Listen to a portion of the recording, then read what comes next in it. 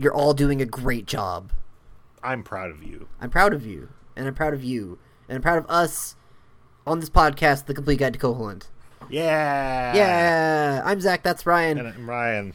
Zach. We're going to talk about tile G6 today. G6. G6 is the bottom left of the Tabahl Wasteland. Mm-hmm. The Wasteland's cool. I think I called it Tarm Wasteland on a previous episode. Did you? I think I did. And I didn't call you out on that? Eh.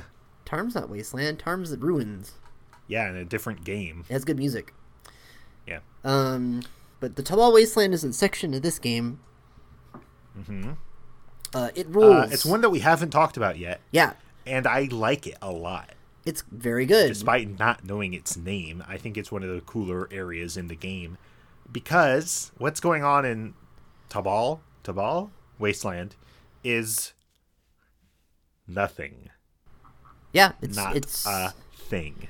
There's, we've talked about a little bit about kind of filling space in this game and how in other places that you have 256 tiles. Uh-huh. You have, I don't know, maybe 50 of them are like game critical things that you have to have.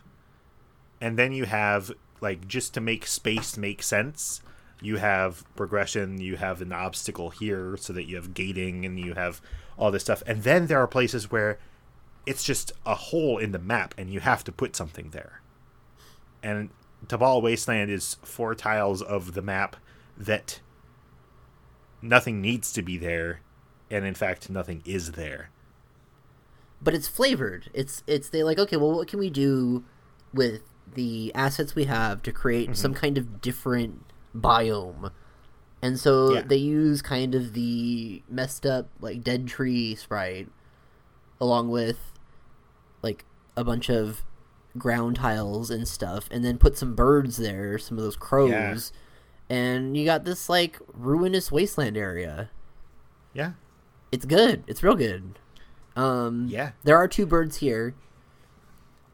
This is the bottom left of the wastelands, which is maybe the first one you go. No, probably not the first one you go to. Doesn't matter. Who can say? I keep obsessing over that, and it's not good to obsess over that. How did it become a wasteland? Who can say? Yeah, I mean, it's surrounded by beautiful growing trees, so it's just this particular area that the trees are dead and have scary faces. And, nearby are the other scary face trees in the graveyard and at the witch's hut. So this is, like, together with other spooky things, creates, like, this is kind of a, along with other, areas, creates a general meta area of spookiness. That's good. That's really good. Those trees are here. They're spooky trees. In my game I played, they were green scale. In your game, they were colored. They're blue. And we had, on a previous podcast, we talked about how the colors were different. We threw out some speculation as to why they were different colors. Yes. And then we got a correction. I don't know about a correction. A clarification. Certainly. From podcast listener at Locathor on Twitter. Yes. Hello at Locathor. Hi. I'm going to read your tweet onto this podcast, which is, hey guys, on the GBC, color data isn't stored as part of the image. Instead, there's a system where images are given as basically a color by number pattern. And then, when displaying, you can pick the color each time. Also, the GBC has a color limit of 56 colors per scan line. And then, an @RyanVeter responds, so do you think the trees being a different color on F7 is intentional, or is it somehow necessitated by the color limit?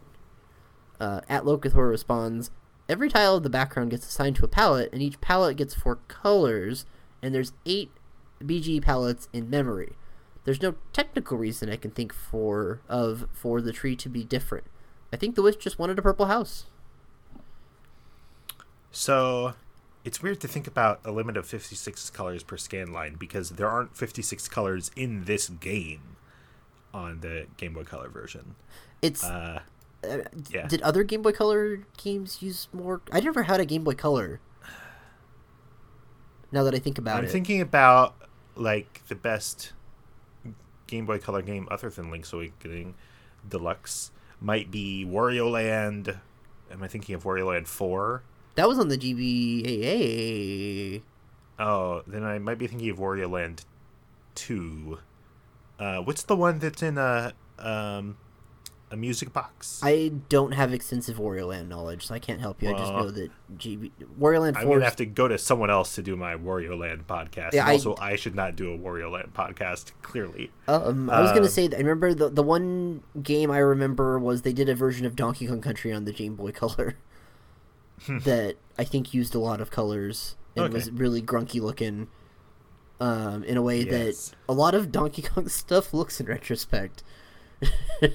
Yeah, especially when you try and put those SNES sprites on the Game Boy. It's bad news. It's interesting. Here's what I want to say about Tabahl Wasteland. Okay, so let's go back to Tabahl Wasteland. Get away from Donkey Kong. Thank you, Outlocathor. Please keep sending us clarifications because these are fun. And corrections if we happen to say something incorrect. I have said lots of things incorrect on this podcast. It's fine. I'm willing to In the middle that. of Tabahl Wasteland is a tree that is, split up between each of the 4 Tabahl Wasteland tiles. This reminds me of that weird rock in the middle of the desert in LOZ. That has to be there because we can't let you go diagonally. And I think that Tabahl Wasteland kind of matches that square of 4 desert tiles in LOZ, which you hate and which I don't like either, but it's like just kind of filling up space. There has to be a thing to fill up space, and it's 4 wasteland tiles, but here it's executed in a much cooler way. I like that comparison. Yeah, that's totally what this is. It's the same idea of like we need to fill this space, and we want to fill it with something that's not just the same terrain we've already seen. So what can we do with what we have to create a cool new little area? And that totally fits. But the Tabahl Wasteland is a way better implementation, obviously. Mm-hmm. But they've had, at this point, 6 years to iterate on that. So good on them. Before we stop, I want to harp some more on how there's nothing going on here. Oh, okay.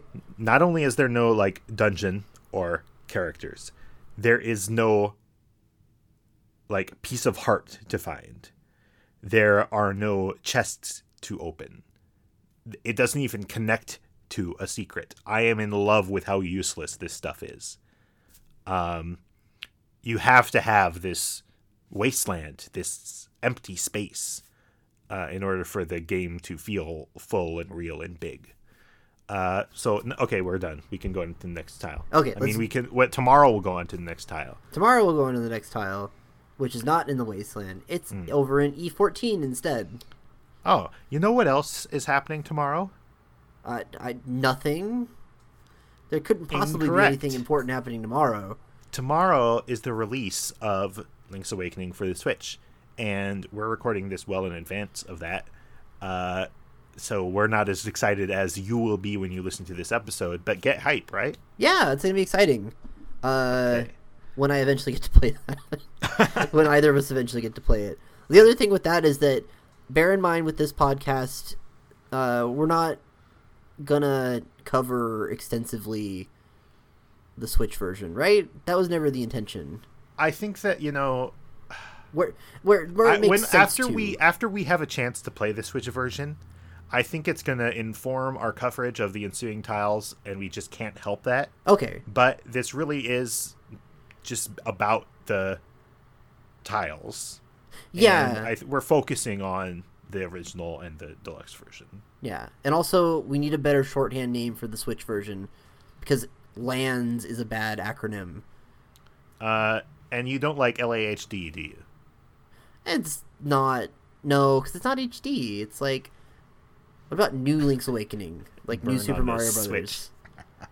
Yeah, New Link's Awakening I like.